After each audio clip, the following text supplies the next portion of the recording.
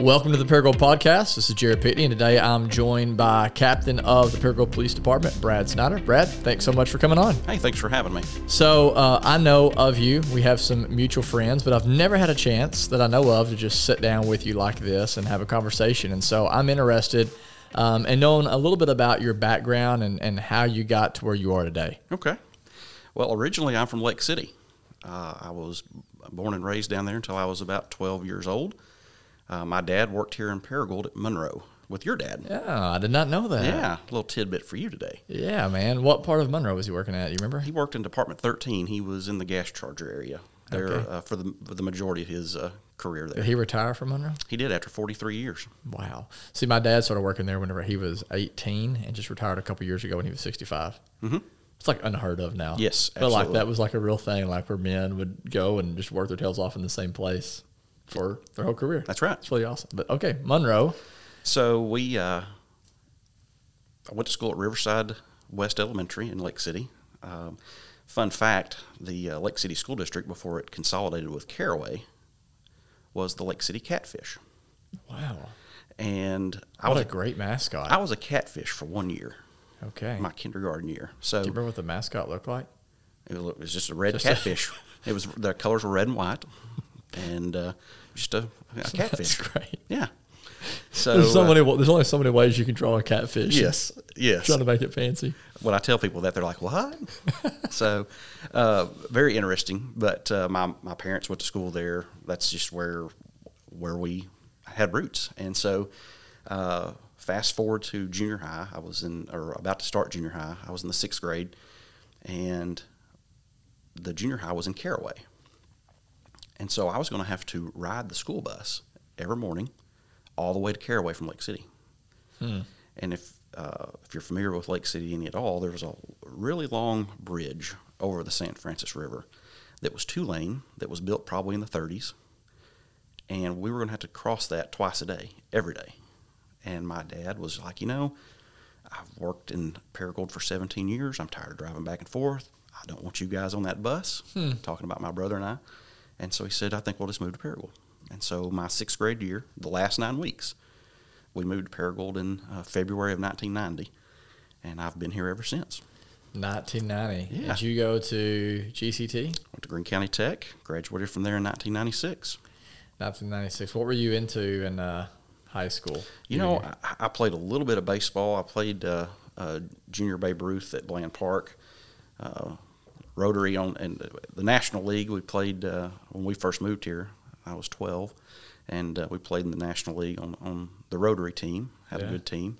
Man, don't you miss those days and I'm not against travel ball, but like the days where everybody that you knew that played sports, Yes. like everyone that was playing baseball, if they weren't all over the place, they were all right there. Yes. Concession stands. Man, did y'all get the tickets back in the day? Yes. After that? And you go get After the game. Yeah, man. The good old days. Those really were the good old days. good old days. I'm at that age now where that's the way I'm referring to most of my life. Absolutely. I wasn't really into a whole lot in high school. I was a studious kid. A lot of it came.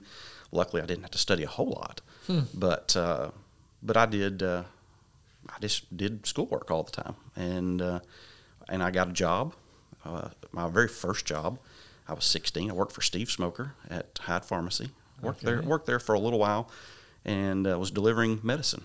And I was a 16-year-old kid driving a stick shift pickup truck, which is rare these days as well, and just wasn't getting enough hours there. I was working on Saturdays, and I had the opportunity to go work at Plaza Big Star before he was mayor, former Mayor Mike Gaskell. Man, that was like a farm system for people in leadership in our city. I was telling Josh Agee, actually this morning, he was talking about people that all had worked at what's now Hayes, but was Big Star. And I was like, hey, how about instead of Leadership Paragould, send people through the program that whatever it is y'all give them, just have them go work at Hayes for 3 months. I tell you, and I tell my son is a senior this year at Tech, and when we were talking about jobs, and I was telling him about my job at the grocery store, I said, you would be amazed at the amount of friends and connections, professional connections, that I made at the grocery store that I still have today. Really? At 43 years old. What do you think made that place so special? It's not just a grocery store, right? It's not just like any, or do you think it is just like any grocery store? I think you're going to have the same experience. Or do you think there was just something special about Big Star? Well, I think that we were held to a pretty high standard. You know, we wore ties every day, button-up shirts with ties. And, you know, we carried groceries out. It was a cardinal sin to let somebody carry their groceries out by themselves. It just didn't happen. Unless they just absolutely insisted they were carrying their own, you carried them. And so that I won't say forced, but it encouraged that relationship and that conversation with the customer and you as a grocery sacker or the cashier. And Mike held us to a very high standard. I mean, we were to greet the customer. We were to, you know, it was all about them. And so, you know, again, I established a lot of outstanding relationships that still go on today because of that grocery store, and a lot of good times there. Yeah, it seems like it. Every time I hear someone talk about it, I'm like, man, I wish I would have worked at Big Star back in the days. It was great. So you're there. You started working there. You said you're how old? I was 16. Okay. And so you worked there through your high school days? Through my high school days and my first semester of college. Okay. I started ASU at 18. What did you want to major in when you went into ASU?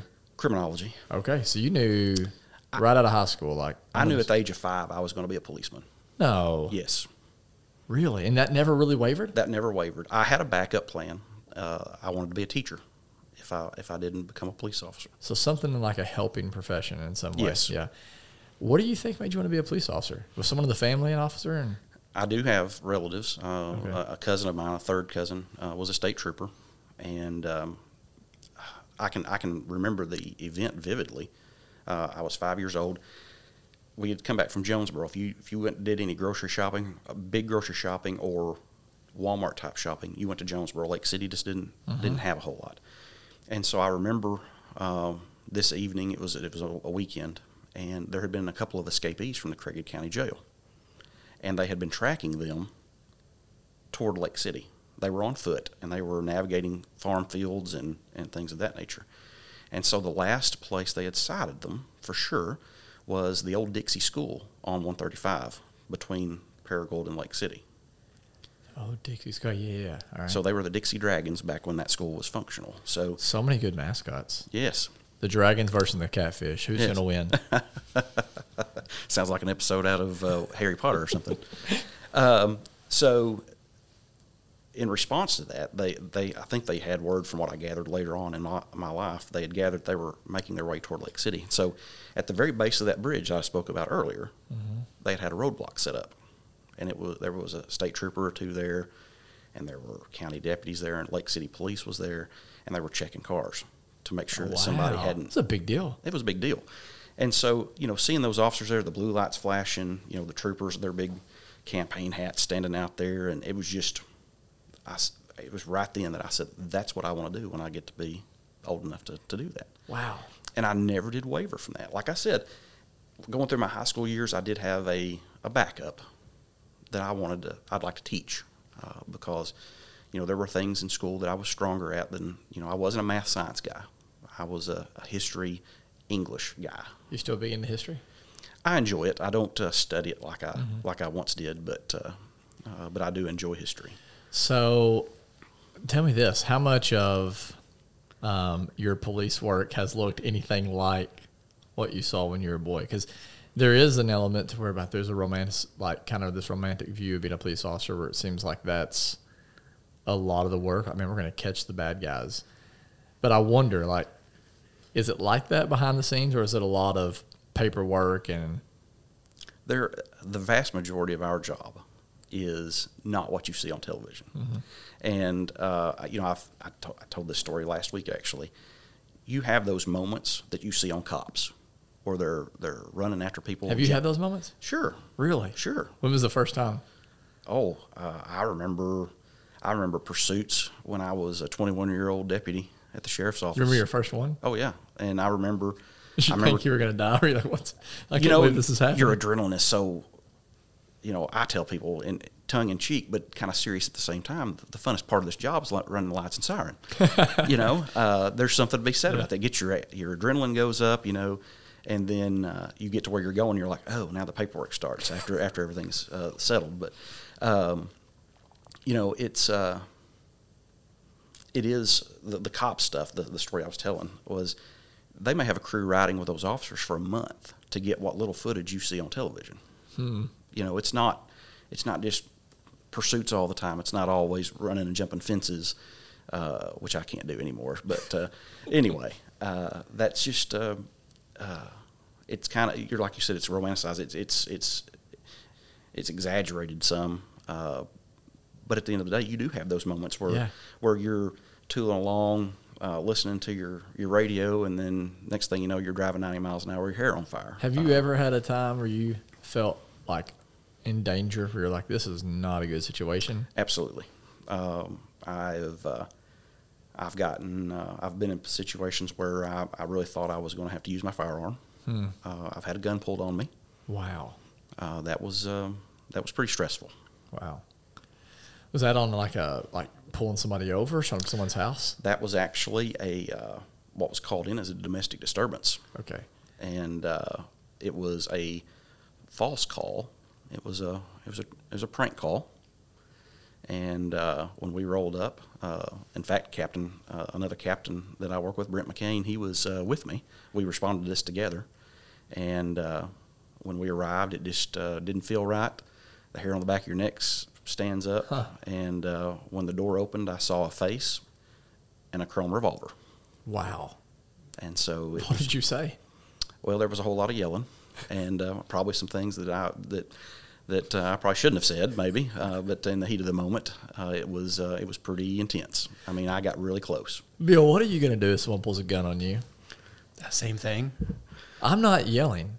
I'm begging. I'm probably like, what do you want me to do? Well, the advantage I had is I had one too. Oh, okay. You very quickly realize, and this is what something that really amazed me at how fast your brain operates. And I never realized a lot. Well, just how fast it processes. So I'll give you the rundown. So when that door opened, because those red flags were happening and that my hair on the back of my neck was standing up, I'd already unsnapped my firearm, my handgun, and I already had my hand on it, and I already had it halfway out of the holster because I just knew that something was not right. So when the door opens and I see the face and I see that revolver come around, I had mine out and pointed. But in that time, all that was going on, you can read this guy's face. Because I'd already identified that I was the Paragould police. And when he saw me, when our eyes met, he realized I really was the police. And you could read that facial expression and knew he was saying, uh-oh, this is not good.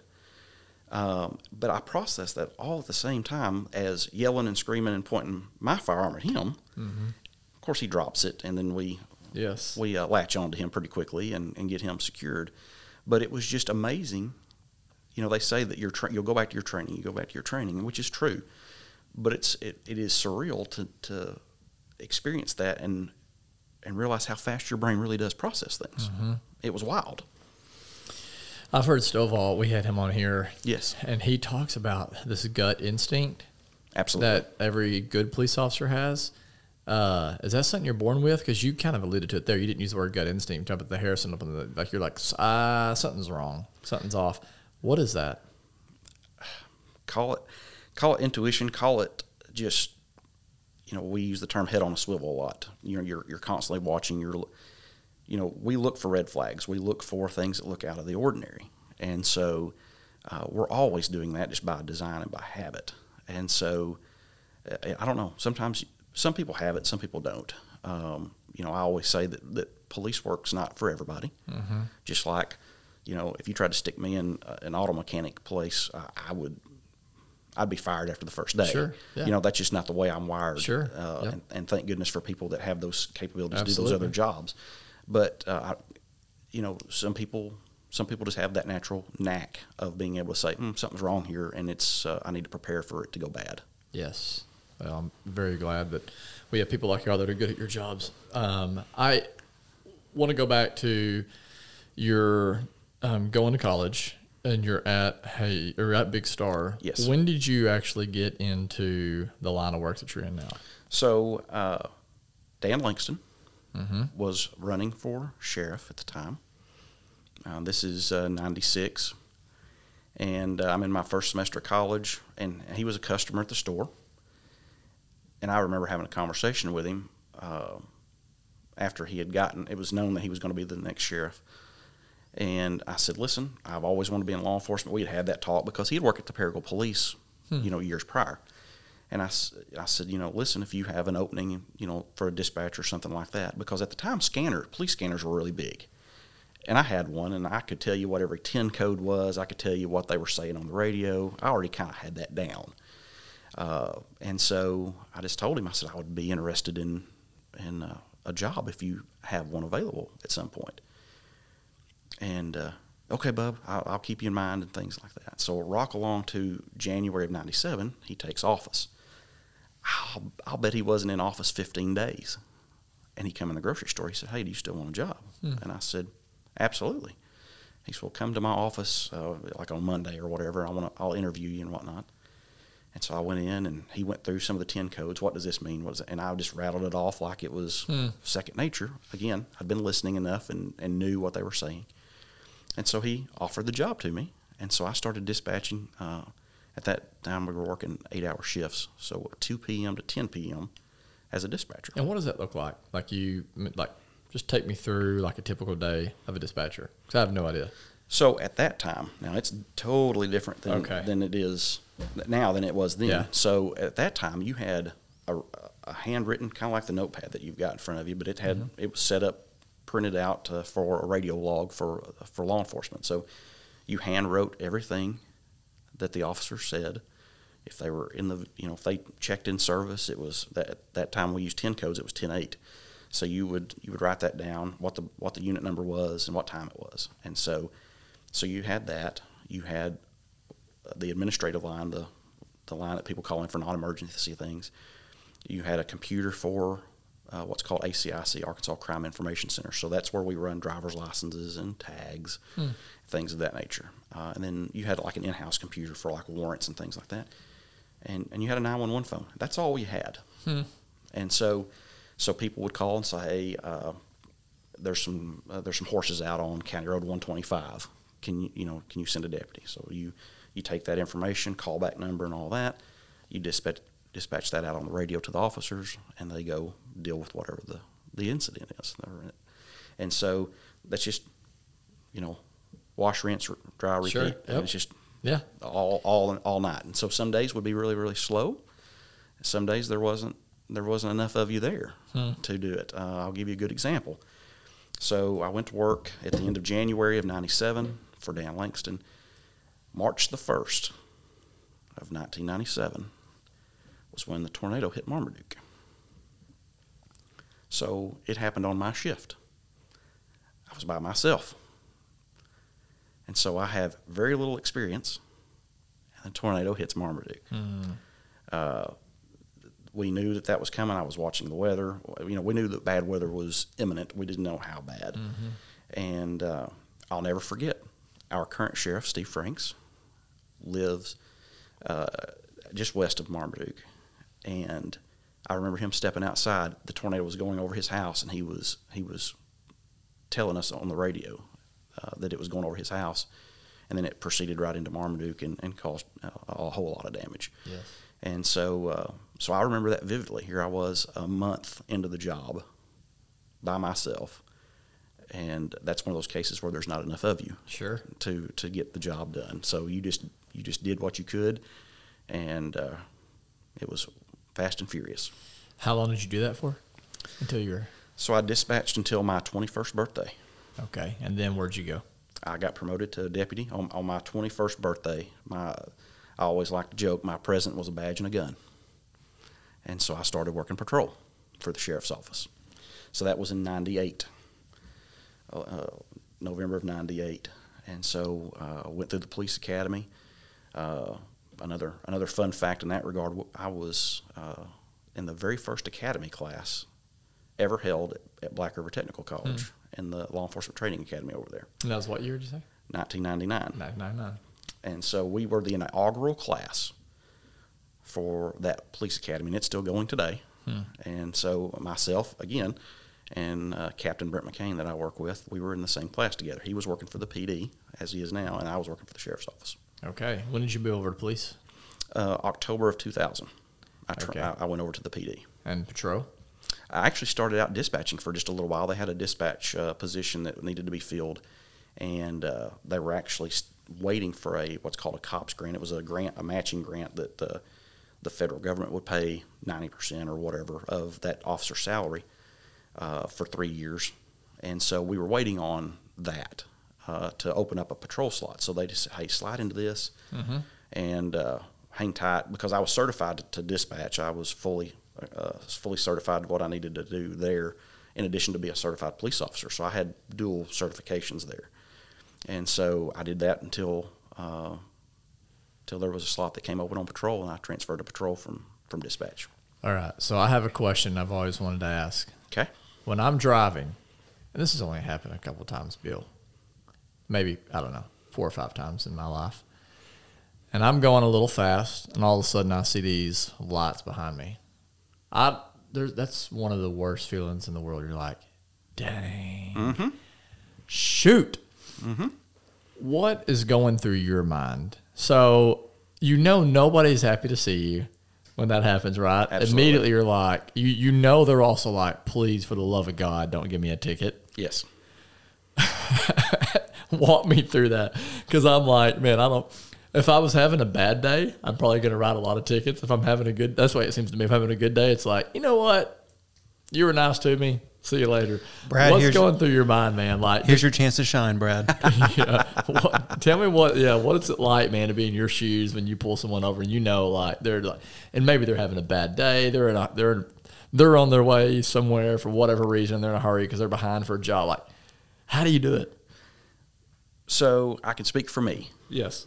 Because there is officer discretion that comes into play when it comes to traffic stops and citations or warnings and things of that nature. So unless it's a really flagrant issue, or we've almost caused an accident, or we're driving 100 miles an hour on a 55 or something like that, those cases you kind of know when you get out of the car what you're going to do. You're going to write a citation or whatever. But my big thing is I always want to treat people the way I would want to be treated if the role was reversed. So if I'm the person in that car, yes, how would I want that officer to deal with me? And so I've always done my very best. I won't say that I haven't failed a time or 3, but I've always done my best to do that. And so, a lot of it is driven by the person that we contact. For me, I'll go up there and I'll identify myself and I'll explain why I'm stopping them. And,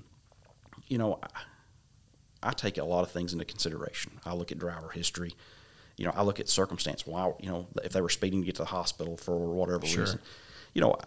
We take all that stuff into consideration. And so it's really, for me, it's driven by them. I've never been a huge ticket writer.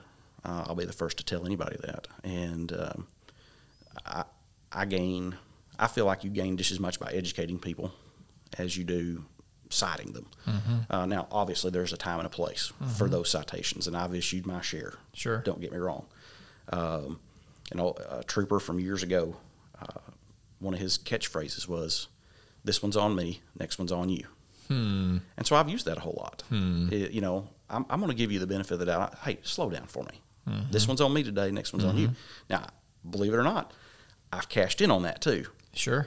I've stopped folks and then 2 weeks later stop them again. Yes. And I have that. Do you remember what I said? Yes. Yes, sir. You said next one's on me, and I'll be getting a ticket this time, and I understand. And yep. And that's just how that goes. But we oftentimes, most times, see people at their worst. And when I don't mean anything just dramatic, but they've had a bad day at work, and Yes. they're engrossed in their music or whatever, and they're Yes. speeding or whatever. Yep. Grace and mercy go a long way. Mm-hmm. I feel like we all have those days, and we all have those experiences where we're doing something maybe we wouldn't ordinarily have done, and we get caught, and so that's just one of those situations where you just kind of take those things into account and try to make a decision based off of that. Yeah. And so, it's That's a good answer. I'd always wondered what it was like to be on the other side. So it sounds like you approach it very thoughtfully. So I feel like you need to, and like I said, there are things that are cut and dried that you're getting out of the car writing a ticket, yeah, or if it's an impaired driver, things like that. You obviously know that those are going to change the dynamics of how you handle things. yes, But by and large, you just get out, you treat people the way that you'd want to be treated, and then just see where that goes. And if it ends in a citation, it ends in a citation. If it ends in a warning or something like that, that's fine too. I know you're not in patrol anymore, but let's just say you saw a guy riding his bike on the highway. Would you give him a ticket? If it was Bill, yes. Okay, good. Just making sure. You didn't get a ticket, right? No. You just got a warning. You should have got a ticket. Did you end up riding? I didn't have home? my license with me. I could have said I'm Brad Snyder. Oh, yeah. That would have worked in Walnut Ridge probably too, wouldn't it? It might have worked in another city, but probably not so much here. All right. So eventually you moved out of patrol and you are now captain. So how did you get to there? Just kind of walk us through that. So when I went to patrol from dispatching at the city, I worked there for a few years, and then late 2005, early 2006, I had the opportunity to become a DARE officer and teach in the schools. So again, we'll transition back to what I said earlier. My backup plan, if I decided I didn't want to be a police officer, it was a teacher. And so what better way to incorporate both Absolutely. than to teach DARE? That's cool. And so I say today that has been my favorite assignment that I've had in my entire career. So I went to Oklahoma City and got certified to teach the DARE program. It's a 2-week school, very intense, a lot of public speaking, a lot of doing things outside of your comfort zone. And so because you're dealing with kids, you're going to be teaching kids, and so you need to kind of have that mentality a little bit. So certified to teach, and came back, and of course we taught DARE at Oak Grove Middle School for the Paragould School District, Greene County Tech, CRA, St. Mary's. So those were all my schools that I taught at. So I've taught a ton of kids, because I taught that program for 8 years. And so, Wow. So I taught that. I eventually went to what's called mentor school for DARE, and what that does is certifies you to teach police officers how to be DARE officers. And so Arkansas at the time did not have a training team for DARE to put on DARE instructor schools, and so for a few years I got invited to go back to Oklahoma and be a part of their DARE training team. And so I've got a lot of good friends in Oklahoma through DARE, and because I taught with them for 2 weeks at a pop in the summer. And so it was very, very, very nice and humbling to be asked to come back over there to teach for several years in a row. And so I did that until 2013. And then in 2013, I was promoted to patrol sergeant and was assigned to one of the night shifts. And you kind of the frontline supervisor for your crew. We all worked the same. All of us worked together on that shift. We never swapped unless you transferred or something like that.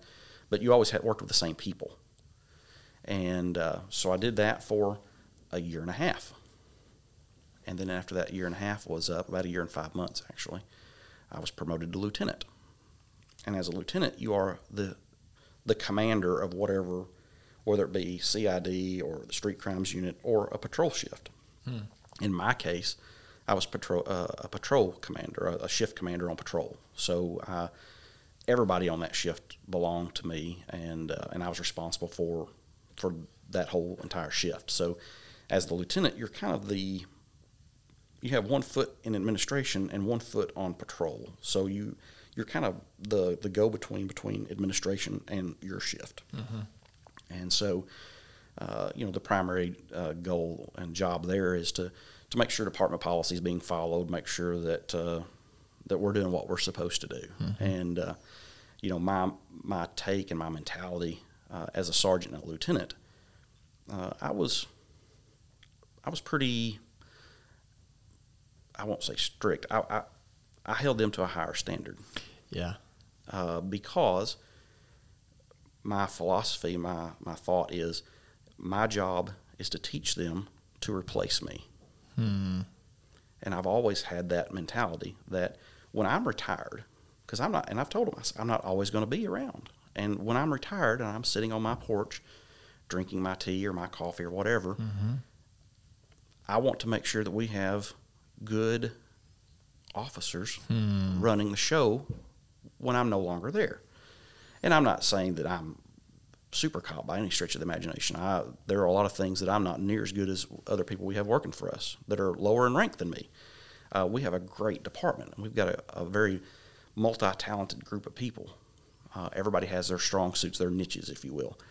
But I wanted to make sure that the people that worked for me got to where they wanted to go, because most everybody wants to promote, they want to move up, and for them to do that, I wanted to equip them to be able to do that. Tom Landry, the old football coach for the Dallas Cowboys, once said that it's the job of a coach to get his players what they don't want to do in order to become the player they want to become. Absolutely. Get them, it's not always easy to do what's right. Do what's right, not what's easy is one of the phrases that I like to reference to. You have to do what's right. Yes.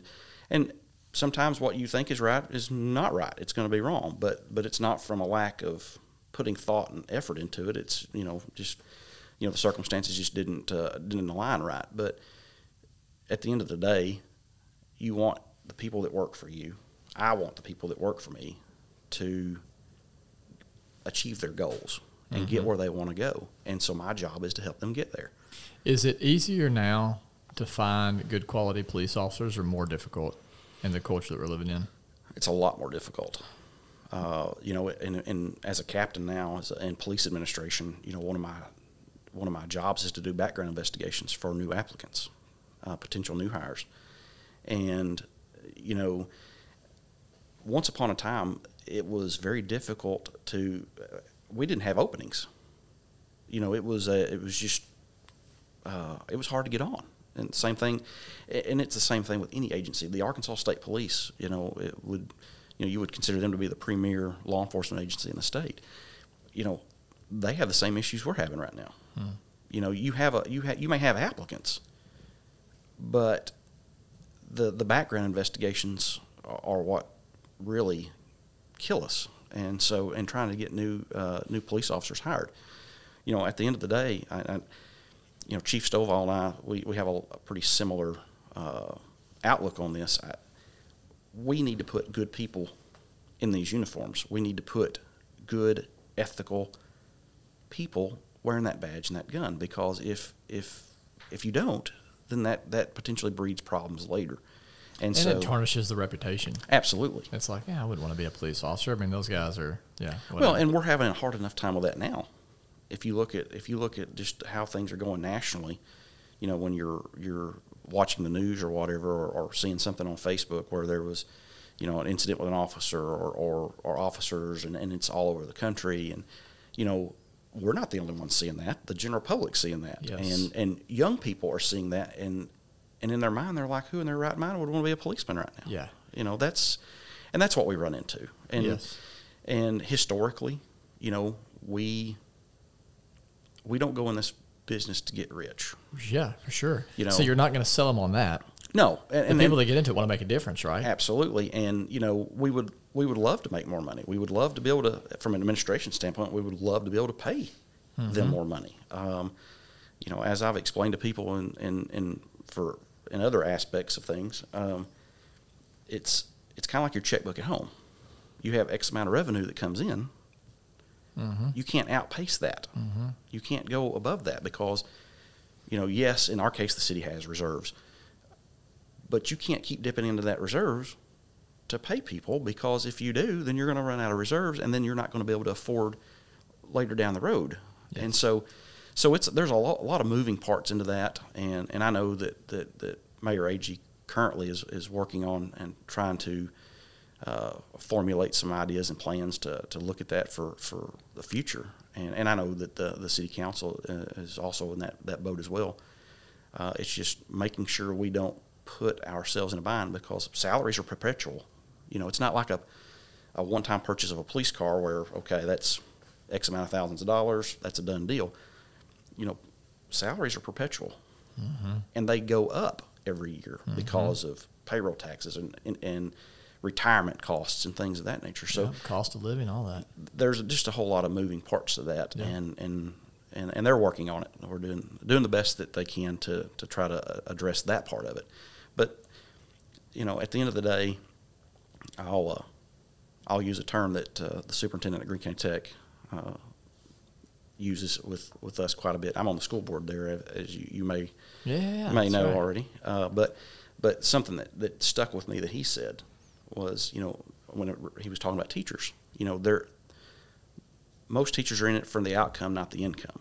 And that's always resonated with me, and I kind of look at that from a law enforcement perspective too.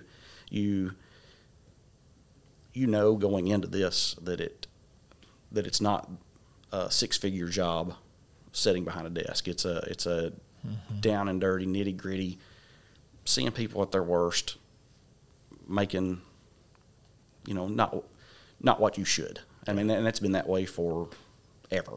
Yeah. And so it is. It's hard to sell people. I mean, they have to really have, I use the term a lot, a servant's heart to want to do that job, because as much ridicule is put out toward police officers, and not so much locally, because we are very blessed to live and serve in Paragould, Arkansas, because we have a wonderfully supportive community, and but that's not the case in other parts of the country. Yep. And so, but that's what you see. You see that stuff. Yep. And you don't see the local aspect Absolutely. of it, and looking at they're looking at that and not what we see on a daily. Right.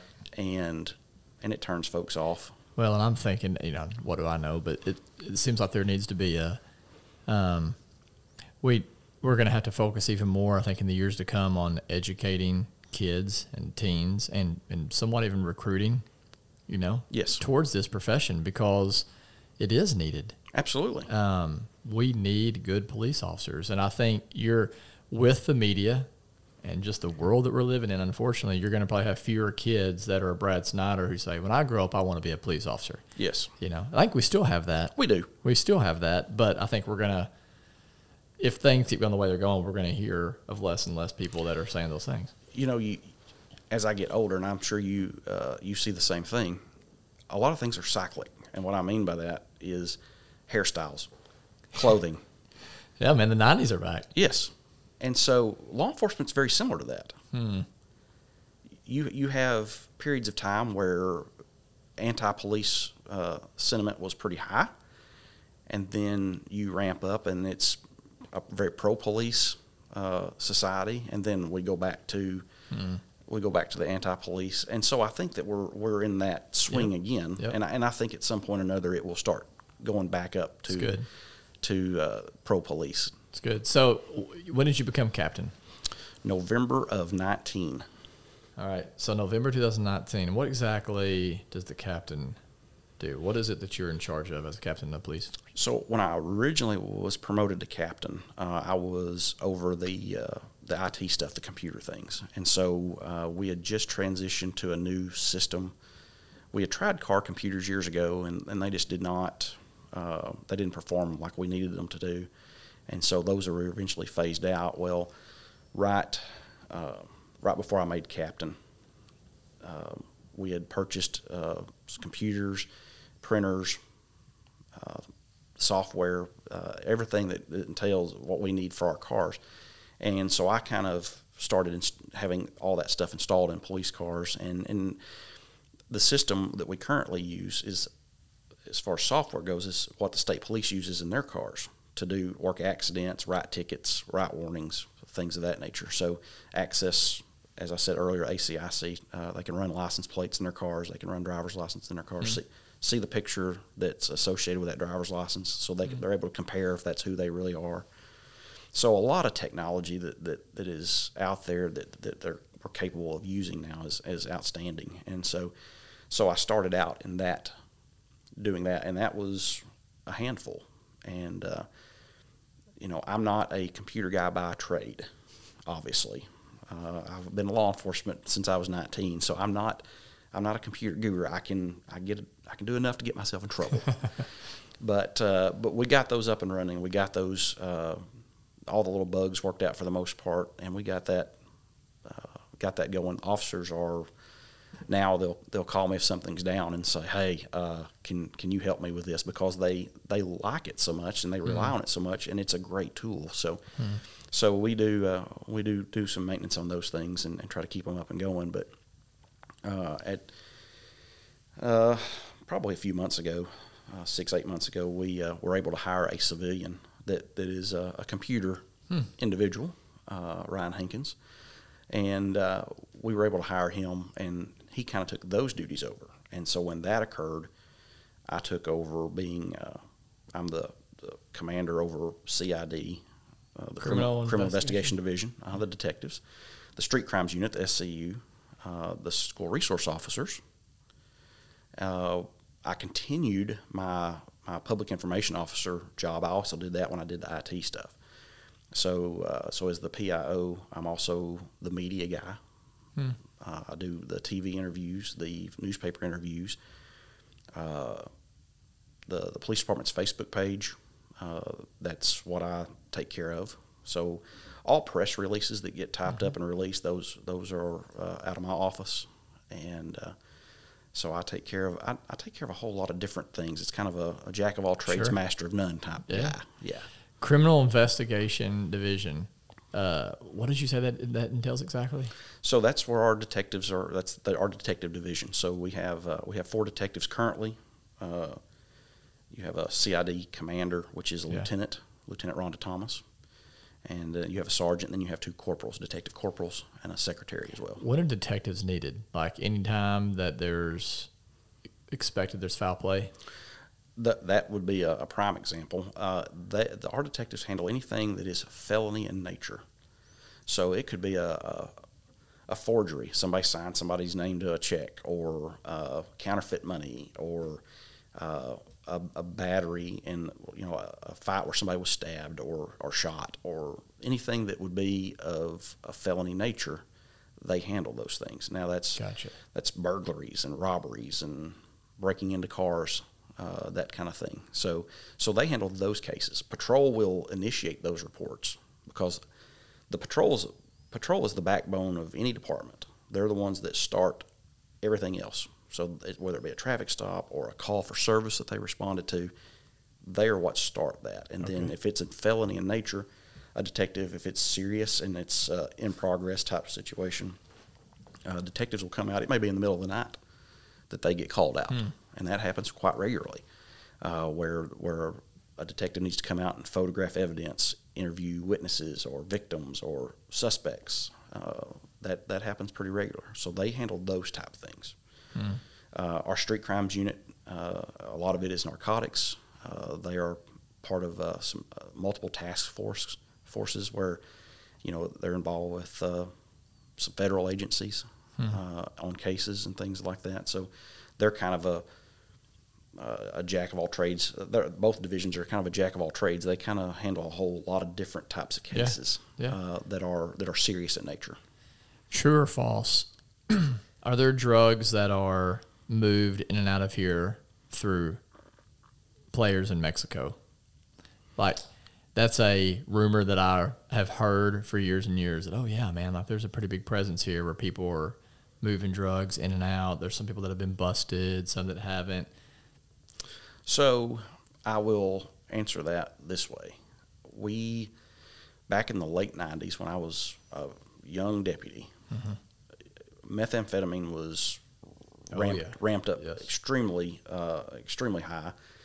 There were a lot of meth labs being busted in the county and the city. I remember that. I mean, it was. I remember a couple-week period where I'd work as a 21-year-old kid, and I use that in air quotes. I would get off work at 10 o'clock, and I'd go home and go to bed. Instead of being a 21-year-old kid and going and hanging out and watching a ball game or whatever, I went home and went to bed because I knew my phone was going to ring at 2 o'clock in the morning, and I'd be right back up. And so, I mean, it was a busy time for us. So the methamphetamine was being manufactured here in barns and sheds and ditch banks and things of that nature. So we had that huge influx. Now, most of our stuff comes from Mexico. And there are known hubs here in the state of Arkansas where things get handed off and then it splits and without going into too much detail, Sure. it makes its way here. Okay. Yeah, that's good to know. Would you say when you look at social media, it looks like the world's going crazy. It looks like the world's more hostile and crime is worse than ever before. Yes. Is it actually, like here in Paragould, is it worse than ever before or not really? I'll go back to that term cyclic, where it waxes and wanes, if you will. There are things that we see influxes of, and then that changes and something else comes along. So I won't say that it's worse. I won't say that it's better. It just changes. Mm-hmm. Okay. You know, I think that it's pretty even keeled. We just change what we're dealing with a lot of times. It just kind of one takes the place of the other, and then we move on to something else. Do I think that we're busier now? Absolutely. You know, our calls for service in a month average about 4,700. Wow. 4,700 calls a month? Yes. What are the majority of those calls? Are they like domestic dispute? You know, that could be a barking dog. That could be a welfare check. It could be a domestic disturbance. It could be just any number of things. I mean, it's interesting on one hand where you look at the calls for service and just the diversity of those calls. It's and I'm guessing they're not all from like one area. They're like all over the town. They're all over. Yeah. You know, obviously you do have, you know, you may have an influx in certain areas, but you know, in those hot spots, if you want to call them that, you know, we try to do our best to target those areas as far as extra patrols or try to slow some things down, or if we've got a specific issue that we need to deal with, then we plan for that and go execute some sort of plan, whether it be a whole bunch of officers together going over there and just really checking the area or doing what's called a saturation or something like that. So we try to do that to where we can kind of put that fire out, if you will, that hot spot. And so, but I mean, other than that, I mean, it's kind of across the board, just random all over the place. When you think about those calls and you think about, I mean, this is a good question, good question to end on. I'm interested in, you think about those calls and you think about everything that you've witnessed, and you've grown up here pretty much. Yes. What do you see are the biggest needs in our city? I want to ask you that, and then maybe a follow-up with what do you love the most about our city? So we'll end on a positive note. But first, what do you see from your perspective as the biggest needs? You know, right now we are seeing a huge influx of mental illness. You know, mental health has really declined, not just citywide, I think, but countrywide. But we see that here. I mean, we're seeing more and more mental health calls where, whether it be suicidal individuals or people just not themselves. And so it's what do you think that is? Like, what do you think created the surge? You know, I don't know if just the changes in society in general, as far as the stress levels that people may be experiencing. I'm sure some of it is drug-induced, combination thereof. You know, I don't know. It would be speculation on my part to try to tell you what the root cause is. I don't know if anybody can tell you what the root cause is. We just see a lot more of it, and And so that puts our officers in a predicament, if you will. We do have officers that are specially trained to conduct interviews and conduct evaluations, if you will, of individuals that are maybe in a mental health crisis. They are crisis intervention team officers, and we have several of those. They do a fantastic job of trying to get people help when they need help, and but it's a huge issue. Yes, it is. And trying to figure out how to mitigate that and to provide help and services is a challenge, because that whole system is. I know you were in the counseling business for a while, and you know exactly what I mean when I say that trying to get the resources put in place for people is difficult, and it's just a system that needs some help. Yes, it does. And I wish I had the answers to help that. I just don't. Maybe we can sometime off the mic brainstorm, because that's an issue that we're seeing even within the church, of just more and more and more people who are just, and maybe whether it's crippling anxiety or depression, or just they are hurting. Absolutely. And then when sometimes when you add that law enforcement element to things, that does make things a little bit, makes them on edge, makes us on edge, because we don't know what their mindset is, their thought process is. So we're having to watch ourselves very carefully to make sure that we don't put ourselves in danger while trying to help somebody that may be having a crisis. So it's a sticky situation to be in sometimes. Yeah, I agree. That's, I'm sure we could focus more on that, but I'd love to just end with, what do you love about our city? What is it that makes you want to raise your family here, you want to stay here, you want to serve here? This is a very giving community. When there's someone in need, there are either down on their luck or just trying to get from one place to the other in their life, and they're just in need of something. People step up in the most astounding ways, and this is it's a great community in that they come together and they provide what is needed. I can tell a personal story. I made a post on Facebook. I'd become acquainted with a gentleman that was pushed up. He was in a wheelchair, and he was pushed up to City Hall on a Friday afternoon. And I got a call from City Clerk Andrea Williams, and he was there looking. He didn't know what to do.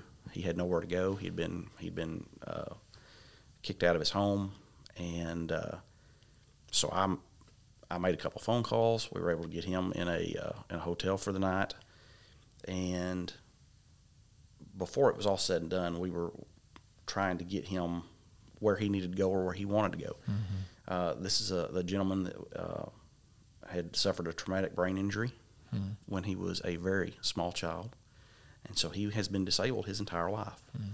And he was from a state in the Pacific Northwest.